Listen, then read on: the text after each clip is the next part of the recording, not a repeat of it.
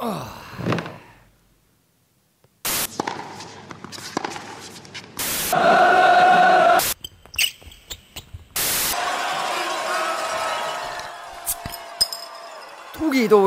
sportlane.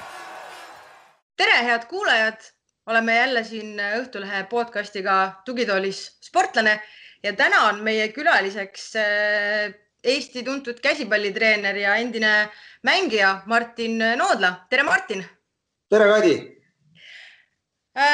Nagu ikka, hakkame siis algusest täitsa peale, et räägi endast ja käsipallist, et kuidas ja miks ja millal sa just selle ala juurde oled jõudnud noorena?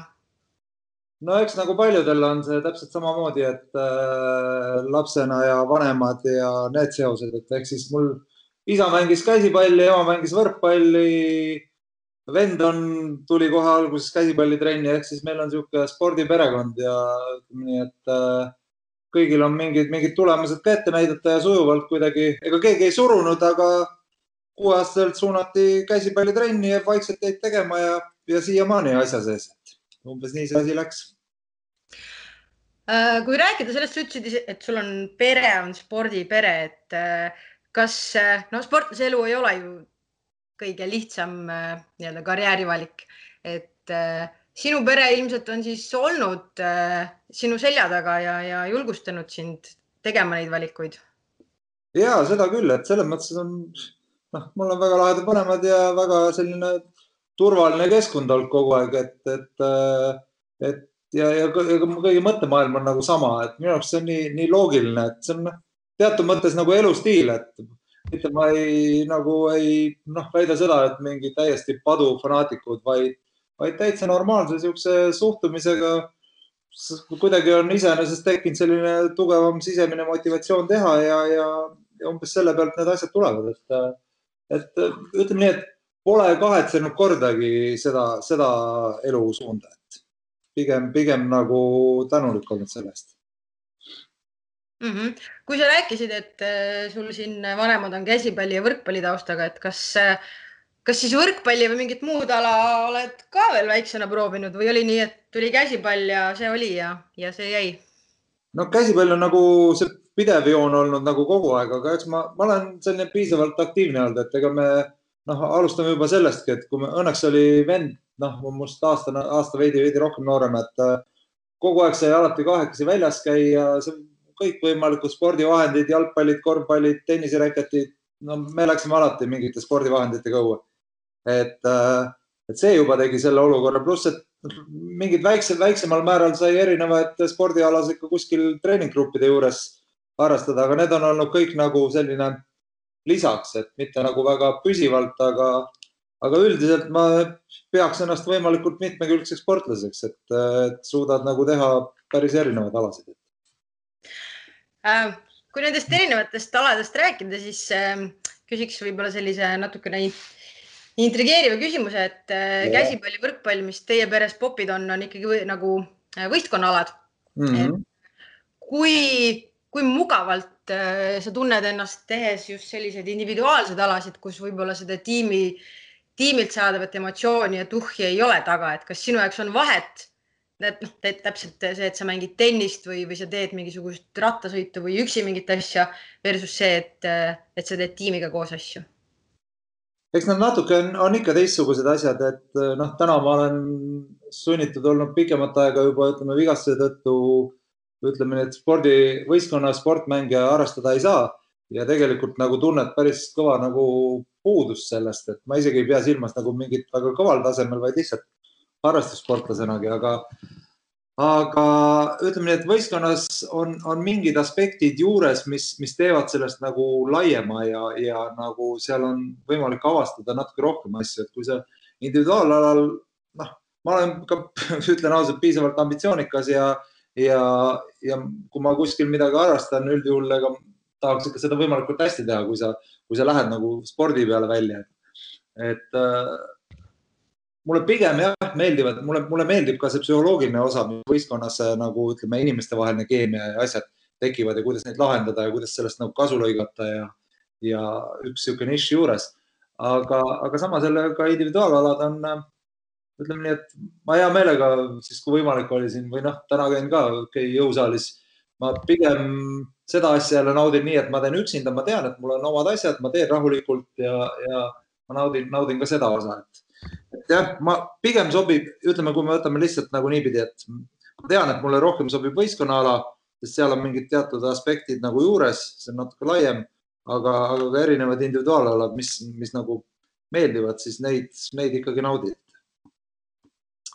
No super, siis vähemalt on millega tegeleda nüüd, kui enam ise mängija pole, aga lähmegi siis sinu mängija karjääri juurde, et oled mänginud nii Eestis kui välismaal, et kui hakata nüüd kuskilt otsast peale selle mängija karjääri jutuga, et kuidas ise seda aega iseloomustaksid või kuidas sa nüüd sellele ajale tagasi vaatad, et said sa tehtud kõik asjad, mis sa tahtsid, mis sul sealt kõige eredamalt meeles on või muud sellised pidepunktid, et kuidas seda aega üldse nagu iseloomustada? Eks tuleb kuidagi mingitesse ajajärkudesse jagada, aga alati, kui sa ütleme, et alati on kindlasti võimalik alati tahta mingeid rohkem asju, aga ma ei kahetse, mul on olnud väga, väga lahe nagu spordis tegutsemise aeg. Ja okei, kui me võtame suures plaanis, siis ma ütlesin, et umbes 7 või 6-7 alustasin. Seal on selline noortesport, meil oli suhteliselt konkreetne treener, kes nagu ütleme nii, et sa pidid ikkagi pühenduma asjale, kui sa tahtsid seda teha. Et see mingi noorte osa ja kuna mul noortes läks suhteliselt hästi, nautisid aeg-ajalt edu või aeg-ajalt tegelikult pigem järjepidevalt. Et see nagu andis sellise lisapuusti, et nagu ei tekinudki mõtet, et see ei võiks olla nagu põhiasi. Tegelikult on pigem natuke võib-olla ajastute mingi teema, tuli kunagi meelde, et ma olen ikkagi nõukogude ajal sündinud ametlikult ja kunagi lasteaias küsiti, et kelleks sa saada tahad.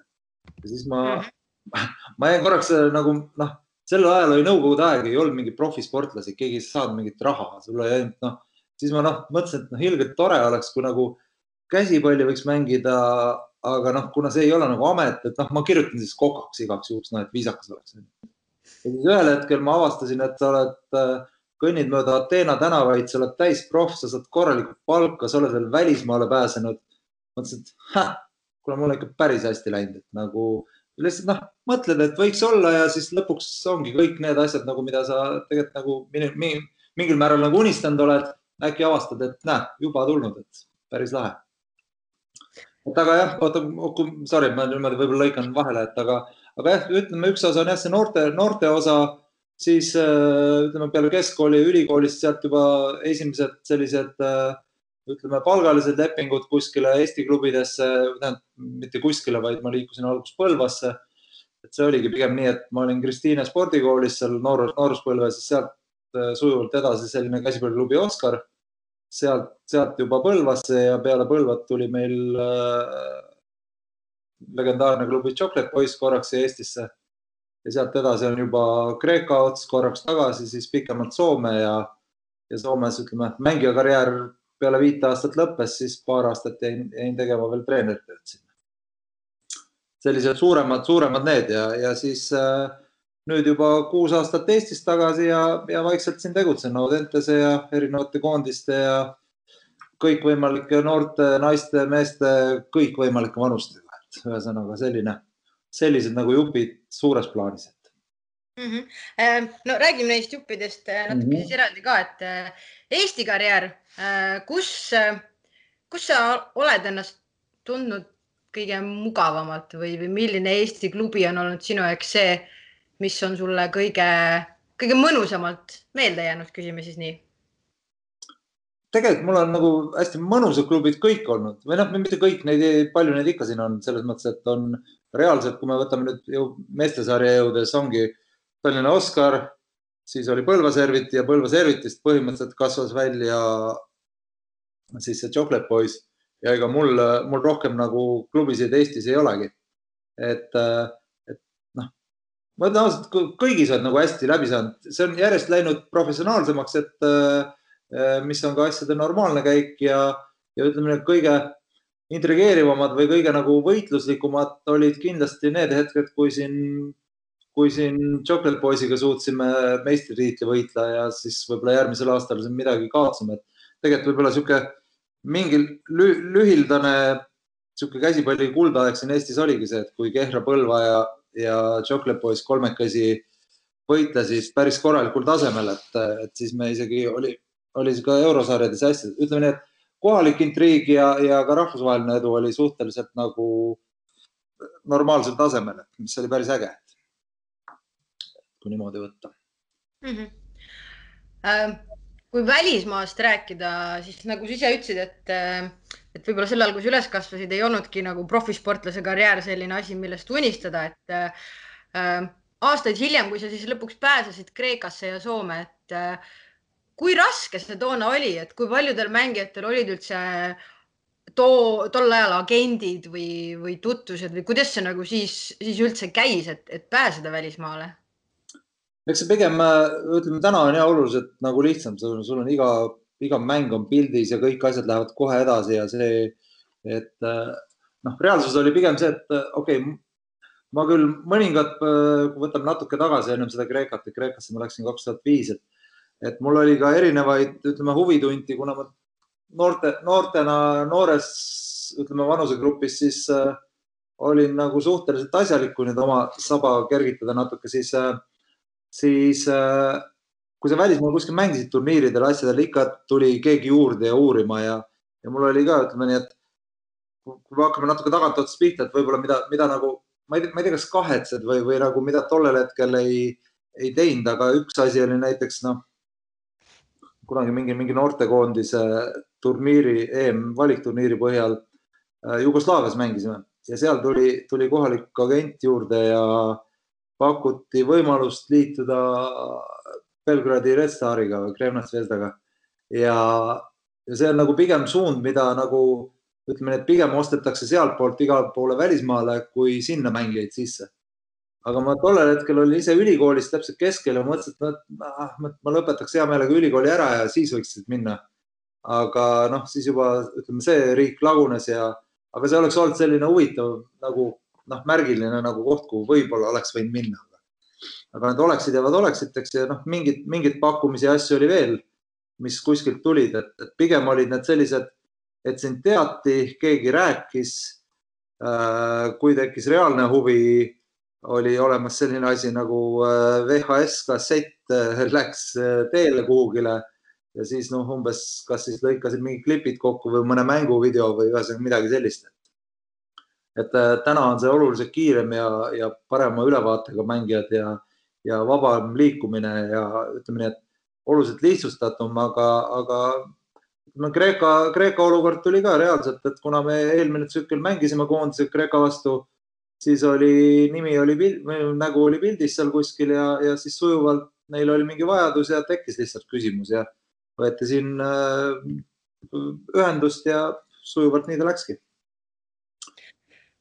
Kui välisriikidest rääkida, siis Kreeka kindlasti kõrvaltvaatajale tundub ju kliima ja kogu elu poolest siukse mõnusam koht võrreldes Eestiga. Soomele võib-olla vastupidi mugavam ja tuttavam, et kummas riigis sulle rohkem meeldis? Need on natuke erinevad kogemused, ma võib-olla kirjeldaks parem, kuidas ma tundsin või kuidas see olukord oli, et Kreeka oli selles mõttes nagu esimene nagu välisriik, kus mängida ja ega mul mingit informatsiooni ju nende kohta ei olnud aga läksid täiesti hea meelega, sest mingit väljakutset ei vaja. Peale testi aega, kui leping allkirjastati, lahe. Aga see, ütleme, kõige suurem on see teatud kultuuriline erinevus või ütleme nii, et kui sa siinpool oled olnud või Eestis või ka Soomes hiljem ja nagu võistkond on nagu hästi ühtne ja sa tead, et saad usaldada, siis seal oled sa pigem nagu nii, et isegi kui selle aeg-ajalt naeratatakse, mitte aeg-ajalt, et see võib muutuda nagu sekundida, see suhtumine sinusse. Et nii kaua, kui sa võidad, nii kaua on väga hästi, kui kaotad, siis sa oled lihtsalt välismaalane. Et see on nagu huvitav, et mis nagu võistkonna tunde mõttes või sellise oli teatud kultuuriline nagu erinevus. aga noh, sellest ütleme, algus oli raskem, edasi läks juba sujuvalt lihtsamaks, aga seal on jälle need samad igasugused, ütleme, kui sa oled ikkagi palgaline töötaja, siis on eeldused see, et sa ka palka saad mingi hetk, kui sa oma töö ära teed, aga noh, need mõte ei pruugi ühilduda erinevate riikide kodanike vahel.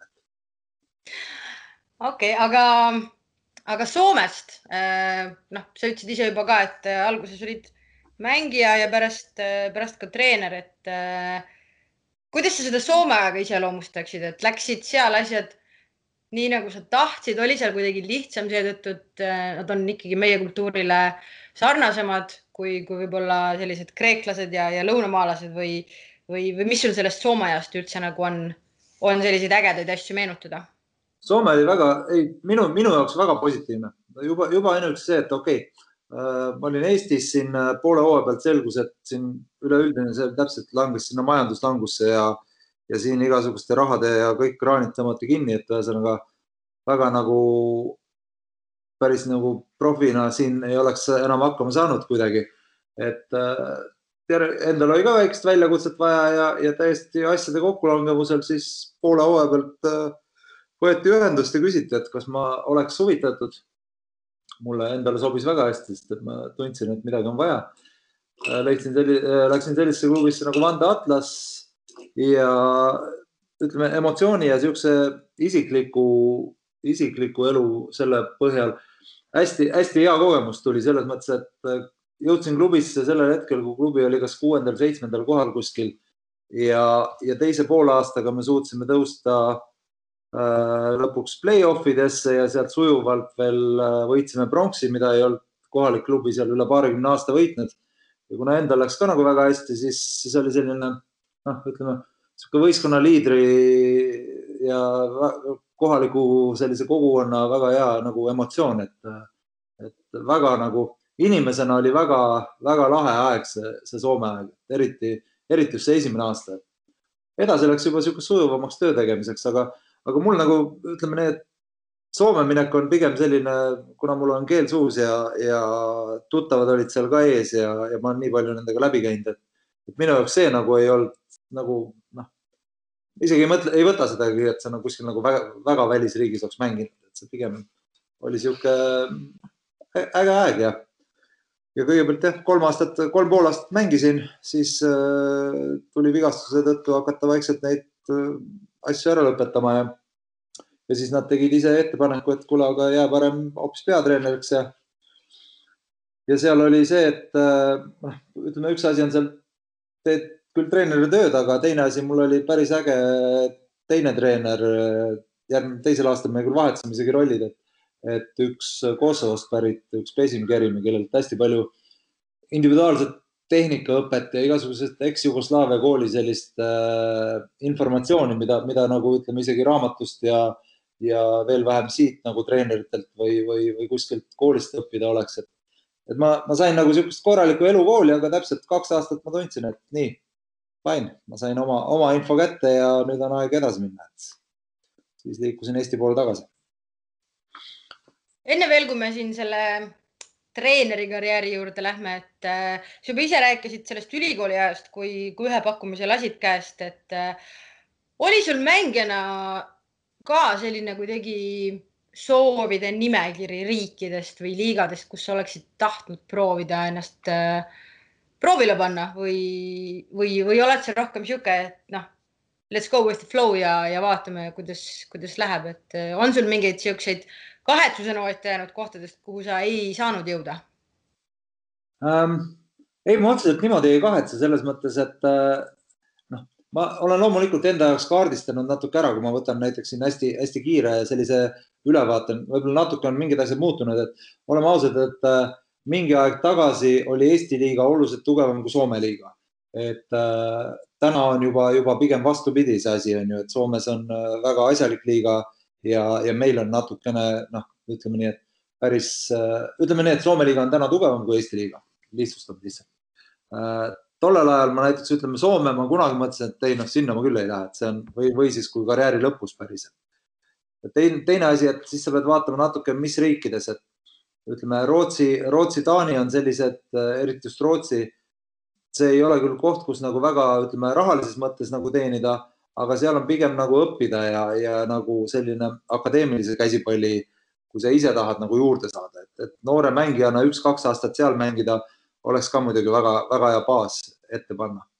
Saksamaa on juba, seal on nii palju erinevaid liigasid asju, nüüd ongi, et kuhu sa jõuad, seal on nagu väga palju võimalusi selles mõttes, et isegi Saksamaa mingi teine-kolmas liiga on maailma mõistes ikkagi väga tugevad liigad, see on lihtsalt nii palju mängijaid.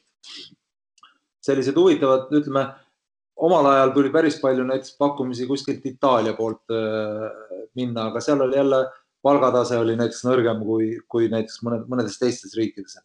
Sellised väikseid asju võitsid arvesse ikka, kui pakuti, et ütleme, loomulikult igale poole ei tormanud pea ees, pluss veel pidi natuke vaatama seda taset ka, et kuhugi riiki minna lihtsalt a la, ma ei tea, 1000 euro eest mängida mingisuguses nõrgemas liigas, see ei olnud ka nagu noorele mängijale väga nagu väljakutse.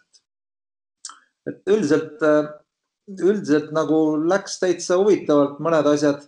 Ainuke, see ei ole ka asi, mida nagu kahetseda, kuna see ei olnud nagu minust kinni, aga mul oli üks seik oli siin vahepeal, mis oleks olnud nagu, ütleme ka sellel, nagu ma ennem rääkisin, sellele niinimetat Jugoslaavia keisile jääb nagu kindlasti meelde elus, on see, et ma käisin testimisel Prantsusmaa meistriliiga juures. Selle staadi klubi juures mingi aeg ja olin seal 4 päeva ära, tegin teste ja läks päris hästi ja jäi kokkuleppe seal kohaliku treeneriga, et nende nagu juhatus koguneb reede pärastlõunal, ma pidin reede hommiku ära lendama Tallinnasse, et nad võtavad õhtuühendust, et kas nad tahavad või ei. Olukord on see, et reede õhtul sain kõne Prantsusmaalt, et nii, otsustati, tahavad. Mul umbes käed püsti, et jess, näe, esimene eestlane Prantsuse meistriliigas, et väga äge. Okei, ootan siis paar päeva, et mul agent ajas mingid asju ja vaatasin, et laupäeval ei tulnud mingit infot, pühapäeval helistan agendile peale lõunat, et millal ma minema pean, et kuidas see asi nüüd on, et kuule, ei, just sain kõne, et nad ikkagi otsustasid, et ikka ei taha.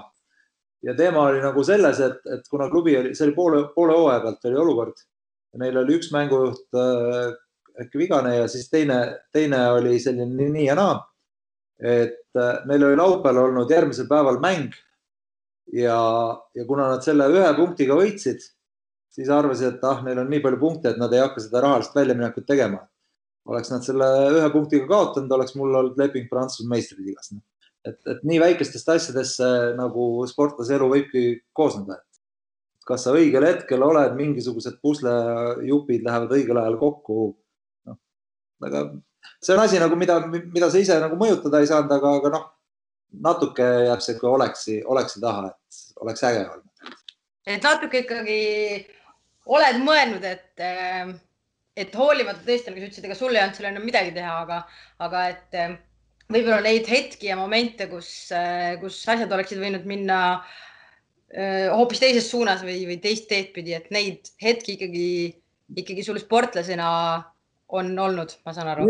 Ei, ikka on ja need on, need osadel sa isegi ei tea, kuidas võib-olla mingi üks või teine asi on mõjutanud või mida keegi on kuskil kõrvalt näinud või mõelnud või mis asi on hetke olukorda nagu mõjutanud täpselt, et loomulikult on, aga see on lahe, et on selliseid asju ja nagu see ei ole üldse see, et ma väga nagu kahetseks, vaid ma lihtsalt näinud fakte, et siuksed olukorrad on olnud ja mul ei ole nagu tänasel hetkel, tead, ma olen 41, 41 selgus, et täiesti päris äge elu olnud siiamaani, et pole nagu midagi kahetseda siin. No seda on ainult tore kuulda. Kui nüüd tuleme mängija karjääri juurest siia treeneritöö juurde, siis nagu sa ise ütlesid, et Soomes ühel hetkel läks tervise tõttu nii, et ise enam nagu, ma saan aru, ei saanud platsile minna ja tuli nagu midagi muud mõelda. Olid sa varem üldse mõelnud endast kui treenerist või kui lihtsalt või keeruliselt sinu jaoks tuli see otsus, et nüüd siis treeneritööga ikkagi tegelema hakata?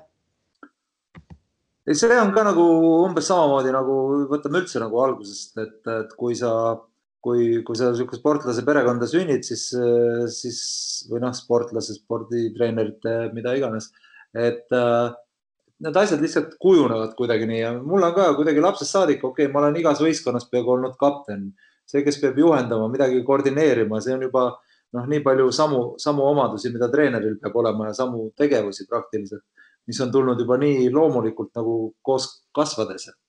Ja peale keskkooli ma ju automaatselt läksin kohe Tallinna Ülikooli, lõpetasin seal kehakultuuri ära, seal küll kehalise õpetajana, aga see treeneri, ütleme 20. eluaastast saadik oled mingi väikestega ikkagi treeneritööd teinud ja erinevate vanustega, pluss et erinevates võistkondades ja kaasa arvatud ka Eesti koondis ja on päris suur roll olnud mängijana sees olles natuke teha niisugust treeneritööd või natuke mingeid asju juhendada ja et minu jaoks on see täiesti nagu loomulik asjade käik, et täna oled lihtsalt natuke professionaalses mõttes natuke juurde õppinud pidevalt küll, ütleme nii, et mingid asjad on loomulikult need, et kui sa tahad treeneriks saada, sul on küll mängijana kogemus, asjad sa tead, aga treenerina tuleb need asjad väga paljuski ümber mõelda, et sa küll tead, kuidas mingid asjad on, aga nüüd proovi seda õpetada kellegile, siis sa pead ise hakkama väga täpselt mõtlema, et kuidas tegelikult need asjad,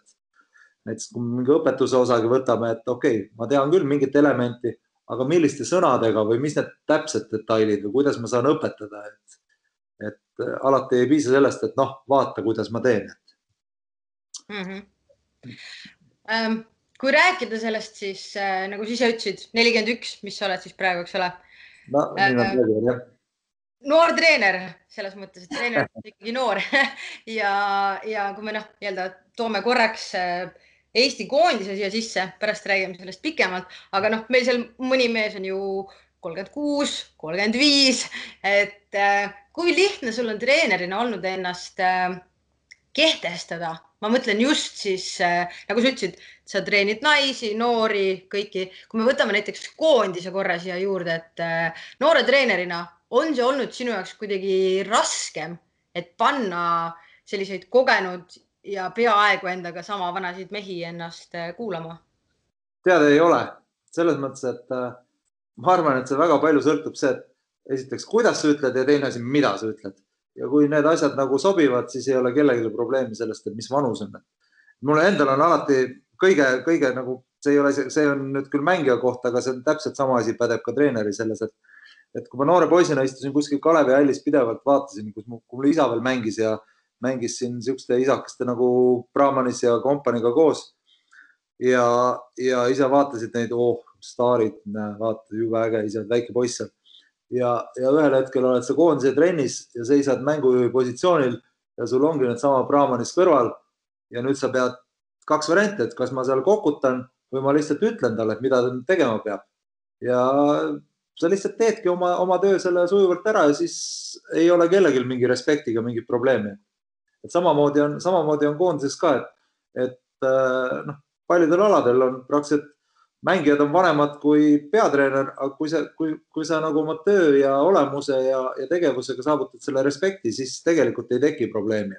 Ma olen küll üritanud natuke, kui mul oleks vähegi võimalik vältida näiteks mängijaid, kellega ma koos mänginud olen ja neid juhendada, siis ma hea meelega teeks, aga ütleme nii, et oskad täiesti eristada need rollid, mis on sõber, kaasmängija või siis selle hetkel, kui sul tööülesanne on olla treener, siis sa teed selle võimalikult professionaalselt. Et siiamaani pole küll täheldanud ühtegi sellist probleemi, et Martin, et kuule.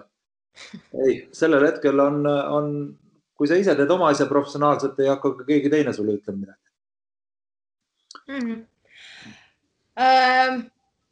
Võib-olla ongi keeruline küsida, sest et sa oled ikkagi, nagu me siin eelmise küsimuse juures paika panime, noor inimene alles, aga praeguse treeneri karjääri jooksul, mis sa ise näed, et on treenerina sinu suurim tugevus ühest küljest ja teisest küljest siis, mis on see koht, kus sa ise näed, et saab kõige rohkem juurde panna? Täna ma olen teadlikult võtnud natuke sellise rolli, kui ma seega Eestist tulin ja seoses Audentes ja ma ei ole väga konkreetselt ühegi klubiga ennast sidunud. Ma olen täitsa teadlikult võtnud sellise, ma tean, et minu tugevus näiteks on, ütleme, igasuguste, ütleme siis, teatud mingi tehnikaanalüüs ja natuke võib-olla psühholoogiline lähenemine ja väga detailipõhine nagu individuaalne tegevus ja sellised teemad, mis, kuidas ma ütlen, jah, mida ma tean, et mul on võib-olla eelis mõningate treenerite ees. Et ma olengi tahtnud püsida selles, kuna näiteks Audentes oma kontseptsioonilt ka, ta ei ole nagu võistkonna ülesehitamine, vaid ta pigem on igale mängijale siukse individuaalse võimekuse tagamine, erinevate võimete arendamine, tehnikat, mingid ka taktika, ühesõnaga erinevaid aspekte. Mulle meeldib neid uurida, õppida nende kohta, analüüsida, rakendada neid nende noortega. Et see on see, millega ma pigem nagu siin täna tegelen ja kaasa arvatud ka nagu meestekoondises on meil omavahel kokkulepe, et ma pigem tegelen selliste natuke individuaalsete teemadega. Nüüd ongi see, et kuna ma teadlikult ei ole võtnud konkreetset võistkonna, kui me võtame näiteks klubilise võistkonna meistriliiga tasandil, siis sellel sul peab olema nagu teoreetiliselt eesmärk võita. Ongi, sa oled ehitanud sellise klubi sellisele tasandile, kus on eesmärk pigem võita. Ehk siis sa pead kogu taktika asja rakendama nii, et oleks võimalikult tugev resultaat. Täna ütleme Audentese jälle, kui ma töötan, seal, kui ma näiteks mingi noortega mängin ka mingit liigat, siis minu pigem eesmärk on see, et igaühe selline individuaalne areng läbi võistkonnas mängimise. Ehk siis ütleme nii, et ma ei aja igas mängus ilmtingimata seda kõige kõvemat resultaati taga, vaid et mul on vaja tagada, et mängijad saavad mängida, ütleme, igaühel toimub areng, need on lähtuvalt oma tööülesannetest natuke. Okei, kui me nüüd lihtsalt võtame, et mis mu nagu ütleme sellised asjad, mida võiks nagu arendada ja töötada, on eeskätt on kindlasti, ütleme, igasugune IT-laadne kõik võimalik on võib-olla mänguanalüüsid, asjad, selline, mis eeldaks konkreetse klubiga tegelemist, ütleme nii, et ma ei saagi öelda nagu mänguanalüüs, ütleme jah, mul ei ole otseselt sellist klubi, kus oleks püsivalt samad mängijad, et sa järjepidevalt nendega kogu aeg tegeled. Et Audentes on ka täna on sellised, kus põhiliselt ollakse 3 aastat õpitakse ja siis liigutakse edasi ja tulevad järgmised peale. See pigem on selline konveiersüsteem, et sa annadki igaühele kogu aeg vaatad, mis seisus keegi on, üritad vastavalt temale personaalselt läheneda ja toetada tema arengut. Need on nagu need põhilised ülesanded. Et ütleme jah, kui ma ei tea, kas tugevus või loomulikult, kui ma tahaksin ambitsioonikalt minna kõvema riigi klubi juhtima, siis ma pean ilmselgelt natuke oma lähenemist muutma sellele tööle, aga mu töö on vastavalt tööülesannetest. Täna on see selline olukord, kui sa lähed tippklubisse, peab sul olema, ütleme nii, et hästi tugev IT-analüüsi baas, sa pead oskama ka selgitada ja üleüldse, kus ma ütlen siis, teatud, ütleme nii, et sport ei ole väga demokraatlik asi. Kui sa ikka tahad tulemust, siis see demokraatia on küll tore asi, aga alati spordis läbi selle ei tule. Nõrgad kohad võib-olla ongi see, et ma aeg-ajalt tahaks liiga võib-olla sõber olla ja kõigile vastu tulla asjades, et tegelikult pead mõnikord natuke nahaalsemalt ära ütlema ühes või teises asjas kellegile või konkreetsem olema. Kui sa nagu täpsustada tahad, siis võid vabalt tulistada mulle vahele. Ei, selles mõttes sa rääkisid praegu väga hästi enda tööst Audenteses, aga räägime natukene võib-olla selles mõttes ka ikkagi, nagu sa ütlesid, et Audenteses on rohkem selline töö nagu mängijatega individuaalselt. Samas sa oled nüüd juba teist korda, alates siis aastast 2016, eks ole, ka meie meeste A-koondise juures ja need on ju mängijad, kellel on selles mõttes selleks hetkeks, kui nad ikkagi koondisesse juba jõuavad, on omad asjad nagu teatud määral selged, et kui kuivõrd erinev on siis sinu jaoks nagu see, et sa igapäevaselt töötad noortega ja siis on sul need koondise tsüklid, kust mängijad tulevad oma koduklubidest, oma teadmiste ja kogemustega, et kuidas sa ennast selleks nagu ümber häälestad ja kui erinev see siis nagu on sinu jaoks? Ega otseselt selles mõttes, et kuna täna ma siukest teise treeneri rolli täidan ja ütleme, juhtimist pole mulle veel nagu usaldatud, ütleme siin aastate jooksul, et mina täidan oma ülesanded ära. Mis me kokku lepime, need ma teen. Et ega ta raske ei ole ja mingil määral ju ega koondises tulevad mul juba õpilased ju uuesti vastu, et seal on täitsa tuttavad näod.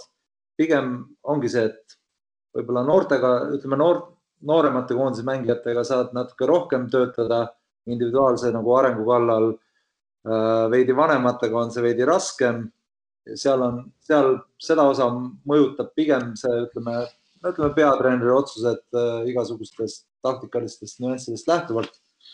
Et ütleme nii, et väga paljuski täna koondise juures toimub minu töö hoopis ennem kokkusaamise ja ennem mängi ja igasuguse analüüsi ja omavahel peatreeneriga koostöös kokkulepete tegemine, et võib-olla see, mis pilti jõuab täna, ütleme, see osa on suhteliselt väike, see taustal toimub see põhitöö, mis tegelikult nagu tuleb ära teha. Et kuna me oleme nagu asjad paika pannud, kes mida teeb üldiselt igapäevaselt tänagi hommikul siin, kuna meil on täna, ütleme, olukord on selline, et tuli ootamatult siin võimalus minna turniirile koondisega. Nüüd ongi. Olukord on see, et mängijad on põhimõtteliselt nagu ametlikult läinud puhkusele. Täna tuleb info, et koondisel on turniir tulemas juuli algusel. Kõigi plaanid lööb seal mingil määral sassi, nüüd hakkad ajama. Kõigepealt vaatame, mis koosseisu, kas me saame kokku igaühega läbirääkimised asjad. Siis hakkame vaatama, kuidas treeningplaanid on, kuidas neid ümber tõsta. Ühesõnaga kõik siuke taustatöö, mida nagu teleekraanilt ei paista inimestele, on see, mis täna kuulub nagu tööülesannete hulka. Meeldib sulle seda teha? On see midagi, mis tuleb sinu jaoks selline helistamine, urgunnimine, möllamine, tuleb see sinu jaoks kuidagi lihtsalt või tahaksid see pigem ikkagi keskenduda sellele sportlikule poolele? Tuli, väga hea. Tahan küll. Tegelikult loomulikult ma hea meelega teeks hoopis täiesti seda osa, mis puudutab konkreetselt, reaalselt see osa, mis jõuab telekasse. Kui me nüüd niisama üle kanname. Et muidugi mind huvitab see taktikaline pool, see, kuidas panna mängijad sellise puslena tööle, kuidas neid tajuda, kuidas neist võtta maksimum, sest koondised on sellise koondise, ütleme, tegevus on selline lühiajaline tsükkel, millest peaks võtma võimalikult tugeva tulemuse. Täna on, loomulikult peab olema kõrval ka see pikem joon, et nähakse, et kuidas meie see üldine areng, aga reaalsuses koondised käivad koos lühikest aega ja sealt on vaja võimalikult tugev tulemus võtta. Mul on loomulikult omad mingid visioonid, asjad ja kui ma saaksin ise otsustada kõiki asju, siis ma kindlasti teeksin osad asjad teistmoodi. Aga endiselt see ei ole, jõuan tagasi selle osa juurde, et see ei ole päris demokraatia, et iga mees nagu lärmab ja kõva häälega kisab siin kuskil keset Vabaduse platsi, vaid asi on väga lihtne. Juhatus määrab peatreeneri, peatreener määrab oma tiimi, paneb paika tegevuskava, jagab ülesanded ja siis tuleb need ülesanded ära teha. Kas see tulemus on piisavalt hea või halb, selle üle võib otsustada siis uuesti tööandja. Et umbes nii see asi peaks tegelikult lihtsustatult käima, selline hierarhia, et asjad toimiksid. Täna oleme olukorras, kus mulle on pakutud tööülesanne, millega ma olen okei, ma teen selle ära ja kui ma saan kuskil nõustada, siis ma annan sinna lisainformatsiooni ja muidu nagu teistelgi töökohtel, kui sul on mingid tööülesanded, sa täidad need. Tuleme korra tagasi selle hetke juurde, kui sind siis esimest korda kutsuti meeste koondise juurde, et toona, ma saan aru, aasta 2016 ja Rein Suvi oli vist, äkki kui ma ei eksi, koondise peatreener toona. Et kuidas sa seda aega mäletad? Oli see kuidagi otsus, mida sa pidid nagu pikalt kaaluma, kui sulle pakuti, kuidas sulle see tundus, oled sa rahul selle ajaga, mis sul seal olid, et mis need emotsioonid on seoses selle 2016-17 ajaga, kui sa toona siis olid ka koondise juures abitreenerina? No eks see oli selline olukord, kus ma olin tulnud Eestisse, ma läksin Tartusse õppima samal ajal ja ühesõnaga siin oli natuke erinevate asjade kokkulangemisel oli kiiresti vaja teist treenerit koondise juurde. Just ma olin sobiv kandidaat ja tegime selle projekti ära ja reaalsuses ütleme nii, et ülesande täitsime ära, et tollel hetkel oli koondis kukkunud päris sinna alla niinimetatud mudaliigasse. Sealt me suutsime läbi mingite õnnestumiste ikkagi nagu jälle välja tõusta, et selles mõttes nagu tulemuse poolest nagu läks täitsa okeilt. Et samamoodi ma ütlen, et kui me läheme sealt edasi, et ma endiselt, mulle meeldib väga ise otsustada, mingeid asju määrata ja teatud sellist kontseptsiooni nagu ise üles luua. See on see, mida ma nagu iseenesest tahaks teha. Et kuna otsustati, et jätkab tollane peatreener, siis ma viisakalt ütlesin, et okei, siis mina nagu selles mõttes edasi ei tee. Et adekvaatne valik tulemustele põhinedes ja see oli tolle hetkel juhatuse otsus.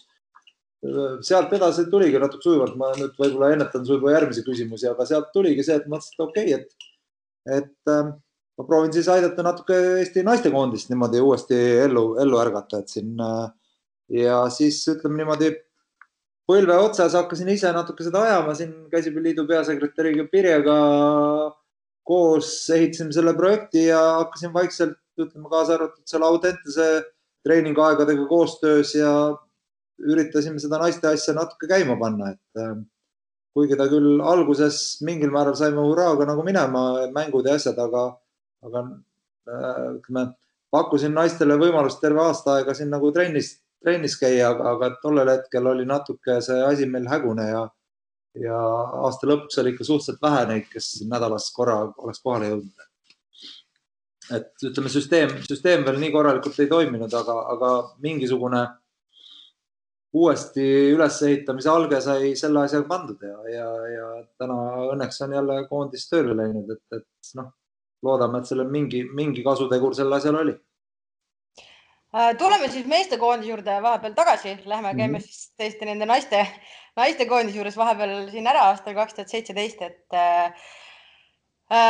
Kui sina ütlesid, et sa võtsid selle projekti endale ise niimoodi põlve otsas nokitsemiseks ja tegelikult tõmbasid selle asja uuesti käima, et kas nüüd, kui hakati uuesti seda koondist kokku panema, kas siis ka kuidagi oled sa mingisuguse nii-öelda know-how'ga või asjadega nagu aidanud, et mis tookord töötas, mis ei töötanud, kuidas teha, et kui palju nüüd selle projekti taaskäivitamise juures tegelikult vaadati sinu otsa, kes sa aitasid seda tookord nagu siis ise nii-öelda käima tõmmata? Ega otseselt ei vaadatud, kuna nii palju kui siin aruteludes lihtsalt, et kes võiks olla peatreener ja sellistel teemadel ma siin olen loomulikult aruteludes osalenud, aga otseselt ma rohkem ei ole sinna torkinud, kuna mulle üldiselt meeldib asi, et kui ma ise ei tegele, siis ma ei lähe ka kommenteerima teiste nagu tegevusi. Minu arust on super, kui üldse inimesed teevad, aitavad, tahavad panustada, siis ma ei tunne, et ma peaksin minema kõrvalt kritiseerima, kui mul ei ole isegi nagu, mitte kritiseerima, võib-olla nagu vale, et nagu üleüldse torkima asju tubli, kui inimesed jõuavad teha, teevad, ma üritan omad asjad võimalikult palju ära teha ja siis me saamegi kokkuvõttes nagu võimalikult hea tulemusega. Aga ütleme, täna on mingid noortekoondised toimivad, meil on natuke tekkinud juba siin aastate jooksul siin, ütleme, talendilaagrit põhi, kust kooruvad välja noortekoondised ja sealt sujuvalt minnakse edasi täiskasvanute koondist. Et mingi süsteem on juba siin lähiaastatel tekkinud.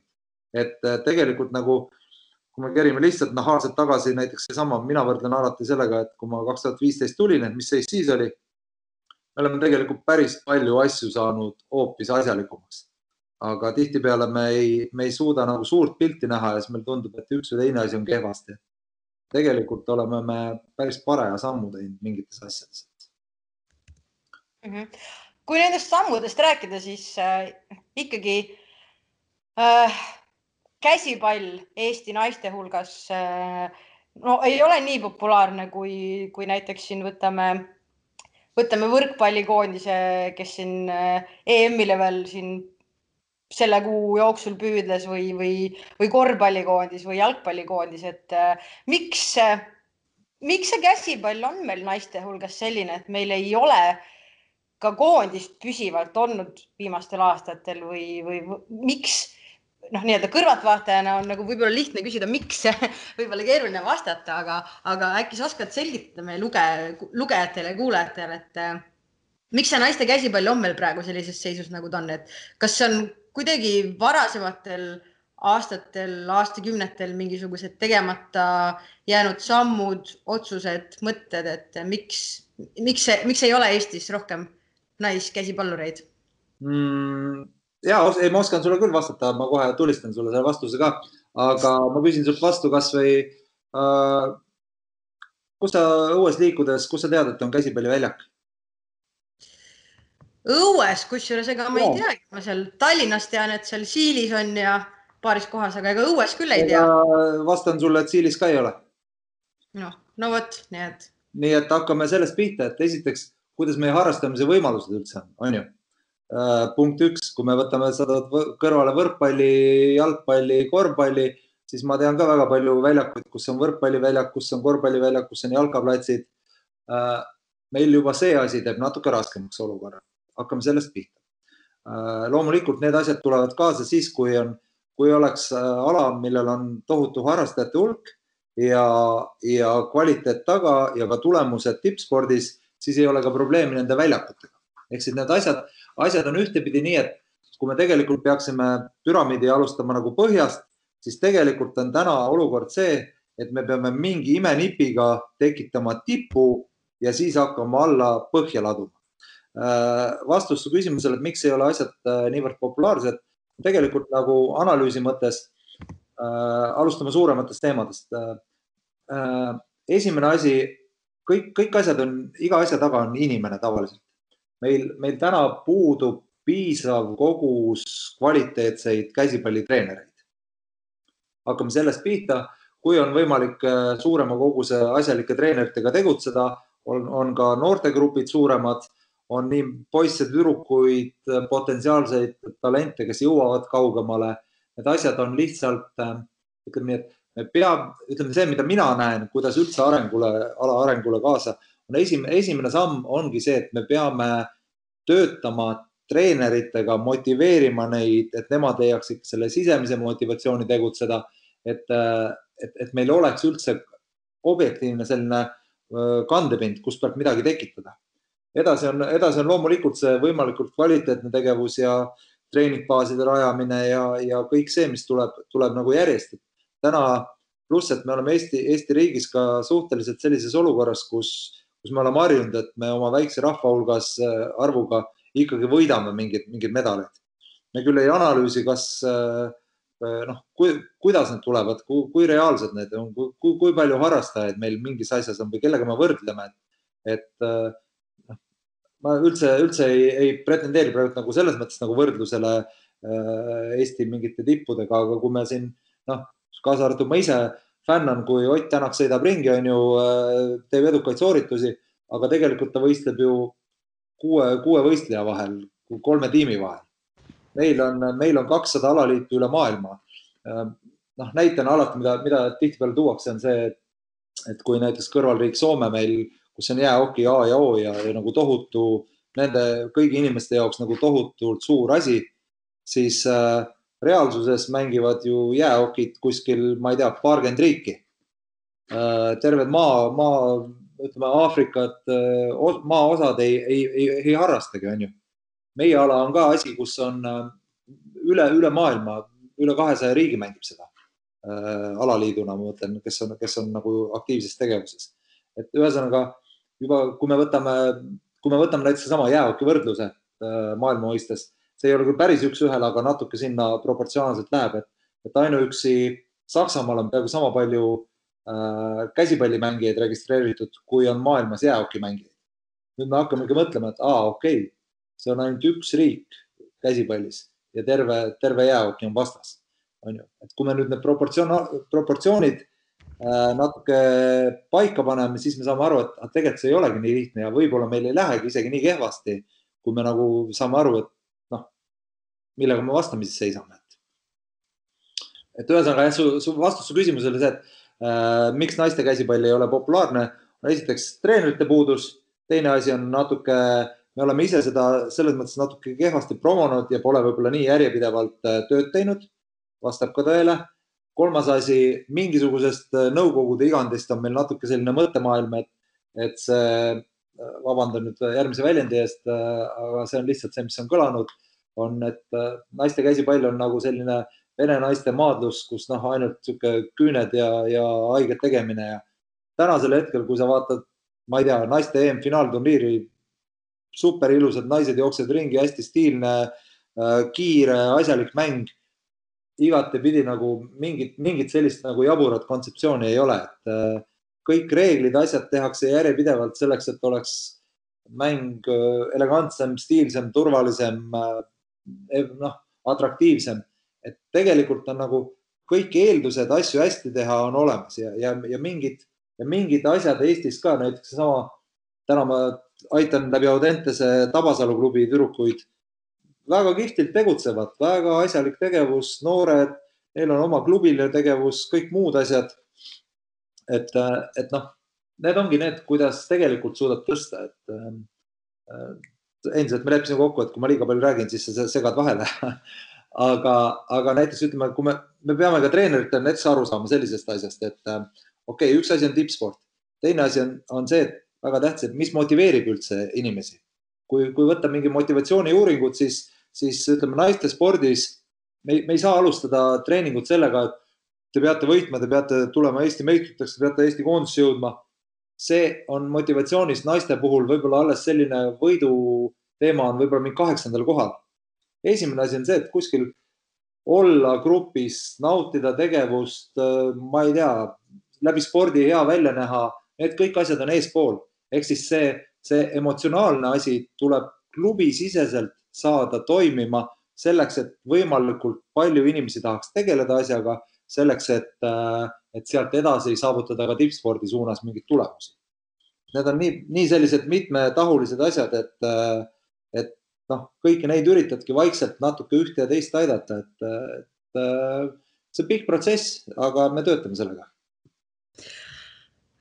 Kusjuures tahtsingi küsida järgmisena, sa tõid juba ise välja selle, et mis naiste jaoks võib-olla nii-öelda motivatsiooni puhul on olulisemad, et ei ole võitmine ja ei ole kuidagi see teistel ära tegemine, et on hoopis muud põhjused. Et kui sa oled juhendanud nii meestekoondist kui ka tegelenud naistekoondisega ja nagu sa ise intervjuu alguses siin mainisid ka, et tegeled noortega, et kui keeruline on ennast ümber lülitada meestelt siis naistele või meestelt noortele või noortelt naistele või kuidas sa treenerina ka üldse nagu näed, et mis on need kõige suuremad erinevused, mida sa ise siis nii-öelda ühe grupi juures teise juurde minnes oled pidanud tegema, et mis on võib-olla iga sellise grupi eripärad, millega treenerina harjuda?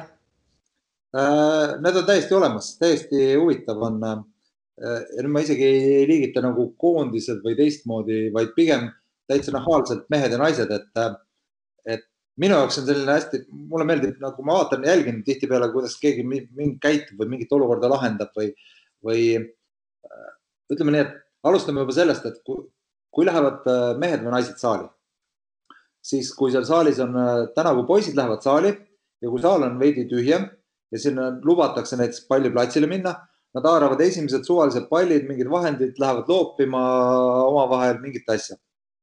Tüdrukud, kaasa arvatud nii noored klubi kui ütleme ka naistekoondis tollel hetkel ootavad kuni selle kellani, kuni treener on märku, et nüüd alustame ja siis tulevad koos platsi peale ja siis hakkavad tegelema. Et kuidagi huvitav selline oma sisemine motiveerimine või mitte sundimine, aga see nagu tegutsemistahe on natuke erinev poistel ja tüdrukutel. et mõnevõrra ja teatud mingid erinevused, mis nagu suurelt välja tulevad ja kindlasti nagu ma arvan, et teised treenerid ka on nõus muga, et tüdrukute või siis naiste poolega on see, et nad kuulavad kindlasti korrektsemalt asjad ära ja nad üritavad teha võimalikult nende sõnade järgi, mida sa ütled. Küll aga on raskem leida neil seda oma loomingulisust mängus või kaasa arvatud ka nendel hetkedel, kus on natuke keerulisemad olukorrad, kus sa pead ise tekitama mingisuguse, leidma lisalahendusi ja lisa nagu nägemusi. See osa on naiste poole peal veidi nõrgem. Mehed jälle rahmeldavad, nendel võtab natuke rohkem aega, küll aga nad tihtipeale on mänguliselt loomingulisemad kui mehed. Ma ei saa kõiki nagu üldistada, kõiki mängijaid, aga kui me nagu summa summarum võtame, siis see umbes nii on. Et need on nagu suuremad vahed. Ja kui ütleme konkreetselt käsipalli mõistes, siis natukene nüüd ongi, et kui seda ütleme treeneri enda võimekust nagu tajuda, et päris teatud asju nagu sama mängu mehed naised ei mängi. Et täitsa võib-olla üllatuslikult on see, et kui mehed ja naised mängivad ühesuguse mõlemad tund aega, 2 korda 30 minutit, siis naistel keskmiselt on läbitud distants mängu jooksul umbes kilomeeter suurem. Seal on aspektid, et küll on sammupikkus, platsi katmine, tehniliste vigade arv, käe suurus, mis mõjutavad asjad, erinevad väiksed detailid, mis mõjutavad, aga tegelikult on sunnitud naised liikuma mängus umbes kilomeeter rohkem. Nende liikumiskiirus on ühtlasem kui meestel. Meestel on aeglasemad hetked ja siis on sellised hästi kiired plahvatuslikud. Naistel on tihtipeale selline ühtlasem kiirus platsil. Ehk siis tänu sellele peab ka natuke treeningprotsess olema erinev, et see plahvatuslik jõud on küll väga oluline, aga teatud mõttes nagu meestel on see veel olulisem. Ja täna ongi, et aeg-ajalt, ütleme tüdrukute poole pealt, mis on õpetamises raske, et nagu mõnikord ütledki, et võta natukene tempo maha, et sa nagu mõtleksid õigel ajal, et me tahame joosta hästi palju, aga meil ei ole aimugi, et kuhu me või täpselt mida me teeme. Sellised mingid väiksed nüansid, mis tulevad automaatselt juba välja, neid on loomulikult rohkem, aga need, mis ma nagu hoogasid praegu välja tulid. Kusjuures ma olen jalgpallis ka päris palju kuulnud seda täpselt, et tüdrukud on distsiplineeritumad, võib-olla vähem, nagu sa ütlesid, loomingulised ja poisid on need, kes tahavad rohkem, aga rapsivad ka tühja rohkem, et ju see on niisugune universaalne eks see üldepidi on ka loomulikult vaata sama asi, et pigem me näeme, ma ei tea, palliga õues poissi kui tüdrukut, kui me võtame hästi lihtsustatult. Ehk siis see sama asi, mida sa oled, kui me räägime ka noortespordist, et peaks olema võimalikult mitmekülgne, harrastama erinevaid asju. Poisid saavad mingi osa sellest mängutüübist, mida nad noorena harrastavad õues. Näiteks tüdrukutel on üldjuhul veidi teist tüüpi mängud, tegevused, aga need ei arenda seda, ütleme, pallimängu loomingulisust siis. Kui me juba võtame lihtsalt elukeskkonna, et mida mõjutab. Aga kui nüüd sul on kogemusi meestega, naistega, noortega, kõikide juhendamisel, nagu sa ise enne mainisid, ma ei tea, kas tahtlikult või teadmatult ridade vahelt, et sulle meeldib ise ka koondise juures asju otsustada ja seda protsessi juhtida. Et kui sul nüüd oleks valida endale ideaalne töökoht, ütleme siis praegu Eesti piires selles mõttes alustuseks, mis võistkonna koondise vanuses, mis soost võistkonna või asja üldse treeneris oleksid? No ütleme nii, et nüüd on see asi, et mulle väga meeldib mu praegune töökoht Audentes, tõesti, sest et mul on võimalik rakendada kõiki neid asju, mida ma õpin ja uurin ise ja analüüsin täpselt sellise noorte vanuse peal, keda saab veel mõjutada nagu suhteliselt palju. Juhendada, muuta, nad on täpselt sellises heas vanuses, pluss et tõenäosus on, et kui nad tulevad siia kooli, on ka see, et nad tahavad ise. Ehk siis ma ei pea väga palju neil seljas elama sellega, et kuule, kas sa viitsid, vaid pigem on eeldus see, et okei, sa tahad, mina annan sulle tööriistad, näitan, kuidas võiks tegutseda ja sina tegutsed. et mulle see osa nagu meeldib ja mulle meeldib väga süveneda nüanssidesse ja väikestesse detailidesse ja sättida, mis pidi su varbad täpselt väravai suunas on ja kui pika sammu sa teed ja kas sa puusast tõused piisavalt ülesse või erinevad asjad, mis puudutavad nagu tehnika ja seda nüanssi. See on üks asi. Mulle meeldib see. Teine asi nüüd, kui ajaliselt, kui jõuda, loomulikult ma hea meelega, ütleme, võtaks vastu väljakutse olla koondise peatreener. Saaksin rakendada neid ideid ja võtta lõpuks vastutuse selles mõttes, et okei, mina võtsin sellised otsused, tulemus oli selline, kas see nüüd aitas või ei aitanud, aga vähemalt üldiselt siis, kui küsitakse, et miks nii läks, siis ma vähemalt tean, et okei, minu otsus oli see, ma võtan selle vastutuse ja nii teen. Täna me teeme selle põhjal, mis on tänased eesmärgid pandud ja tihtipeale nagu ütleme, ma tunnen võib-olla selles mõttes, et mulle meeldib, kui ma ise mingi tegevuse teen, võtan vastu otsuse, et nii teeme, siis ma olen ka täiesti nõus alati vastutama, et okei, kas läks hästi, halvasti, põhjused olid need, vähemalt ma nagu ise tean, mis ma teen. Et Audentes ongi, et ma saan juhtida täna seda asja ja vastutada selle eest. Et ma ei oskagi sulle öelda, mis on ideaalne töökoht, et mulle väga meeldib see, mis ma teen täna. Seal ei ole küll seda, ütleme, isiklikku sportlikku väljakutset niivõrd suurt, vaid sa pigem teed nagu kellegile teisele natuke ette seda musta tööd. Aga see on selline töö, mis mulle nagu, mida ma arvan, et ma teen suhteliselt hästi.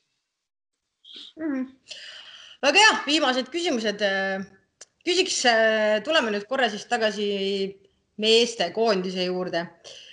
Ja kui ma nüüd ei eksi, siis mina äkki käisin meeste koondisega igasugustel valikmängudel kaasas aastatel 2013 kuni 2016. Ja kui me võtleme võrdluseks selle praegu viimase tsükli, kus siis ikkagi kodumäng Austria vastu oli see, mis laias laastus sai otsustavaks ja mis oli valiktsükli eelviimane mäng. Et siis varasematel aegadel, kui mina olen kaasas käinud, on kuidagi alati see edasipääsu lootus varem otsa lõppenud ja lõpuks neid viimaseid mänge mängitakse lihtsalt nagu rohkem lihtsalt mängimise pärast, et mitte, et oleks enam rahamängus, ütleme nii. Kuidas sa selles valguses hindaksid koondise abitreenerina meie meeste A-koondise viimast tsüklit, et annab see kuidagi lootust tulevikuks, et need noored mehed, kes seal on, Timmo ja Toom ja teised, et need on valmis kandma kaela ja et edaspidi meil ei lõppe see edasipääsu lootus liiga varakult otsa, vaid on neid tähtsaid mänge ka järgmistes tsüklites, mida lõpuni mängida. Ja, selles mõttes, et oleme ausad, et kui selle tsükli loos tuli, ega meile väga keegi isegi ühtegi viigipunkti siin ei pakkunud. Jõudsime läbi tehtud töö selle tulemuseni, et meil oli võimalik ikkagi edasi pääseda täitsa reaalselt. Et selles mõttes nagu asi on nagu väga okei ja ma ütlen, et ka see koondise tegevus ja igasugune analüüsi pool ja kogu see üleüldse kogu see kontseptsioon on täitsa hästi meil üles ehitatud, toimib päris hästi.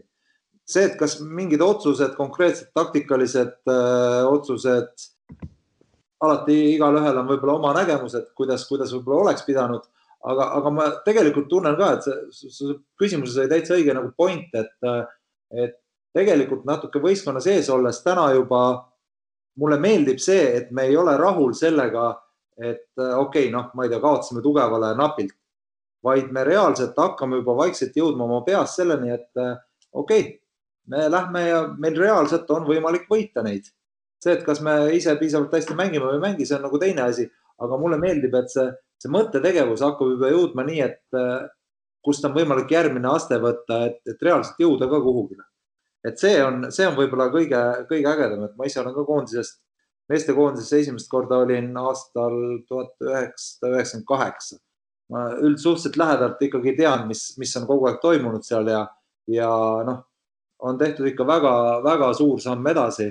Täna on juba, meil oleks vaja üks kirst ka sinna tordile saada ühe korra, et vähemalt ütleme, et see töö oleks kuidagi ära märgistatud, aga tegelikult nagu suund on meil kõik õige ja mingid aspektid on korras ja alati on inimesi, kes ei ole rahul asjadega, aga karavan läheb ikka edasi. Super.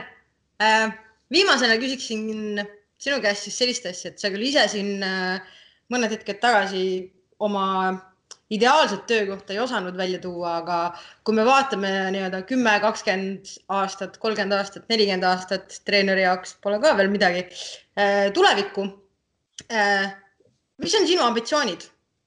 Tahad sa täpselt, nagu sa ütlesid, olla meestekoondise peatreener, tahad sa minna välismaale kuhugi hoopis, tahad sa hakata Eestis uut noorteklubi rajama, mis iganes, et oled sa enda jaoks paika pannud mingisugused sihid, milleni sa tahad jõuda? Ma kunagi kusjuures Õhtulehes, ma ei mäleta, just see, kui ma Kreekasse läksin, seal tuli ka mingi pealkiri, et peavad olema, Martin ütles, et peavad olema unistused, mitte eesmärgid, vastupidiselt sellele, mida meie kõik igasugused väga tähtsad elukooli inimesed räägivad. Mul on selline, ütleme, et ma olen elus väga rahul selle hetkes, mis ma olen, mulle meeldib, mis ma teen. Mingid väikseid, ütleme, unistuse mõttes, võivad olla ükskõik kas suund, et kui kunagi õnnestuks Tallinnasse näiteks ehitada üks spordisaal keskusena, kus on võimalik käsipalli natuke suuremalt arendada, et nagu sellise projektiga olla seotud, see on ala terve elu projekt. Teine asi, kui ambitsioonis tahtagi kuskile välismaale minna, siis päris täna, ütleme, kui sul on lapsed ja asjad veel natuke selles vanuses, et ma päris täna seda teha ei tahaks. Aga ma ei välista selles mõttes ja ma ei välista, et ma olen küll paar korda siin ülikoolis juba teinud erinevaid asju ja rahvusvahelisi koolitusi, et tõenäoliselt ma lähen õppima kindlasti veel midagi juurde. Ja kui ma ühel hetkel tunnen, et nüüd on vaja, eks ma siis hakkan aktiivsemalt otsima ka näiteks võimalust kuskil ennast teostada võib-olla väljaspool Eesti riike. Variante on palju, midagi ei sulge. Hetkel üritame need projektid teha võimalikult hästi. Arvan, et umbes 2-3 aastat võib püsida enam-vähem sarnane tegevus, nagu siin on, lihtsalt täiustada ja arendada seda tegevust, aga peale seda on kõik asjad võimalikud. No aga super! Aitäh sulle!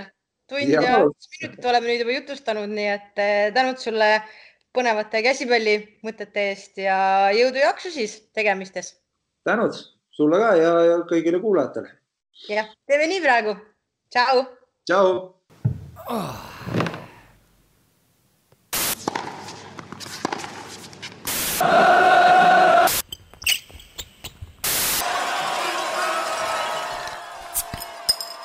Tugitoolis sportlane.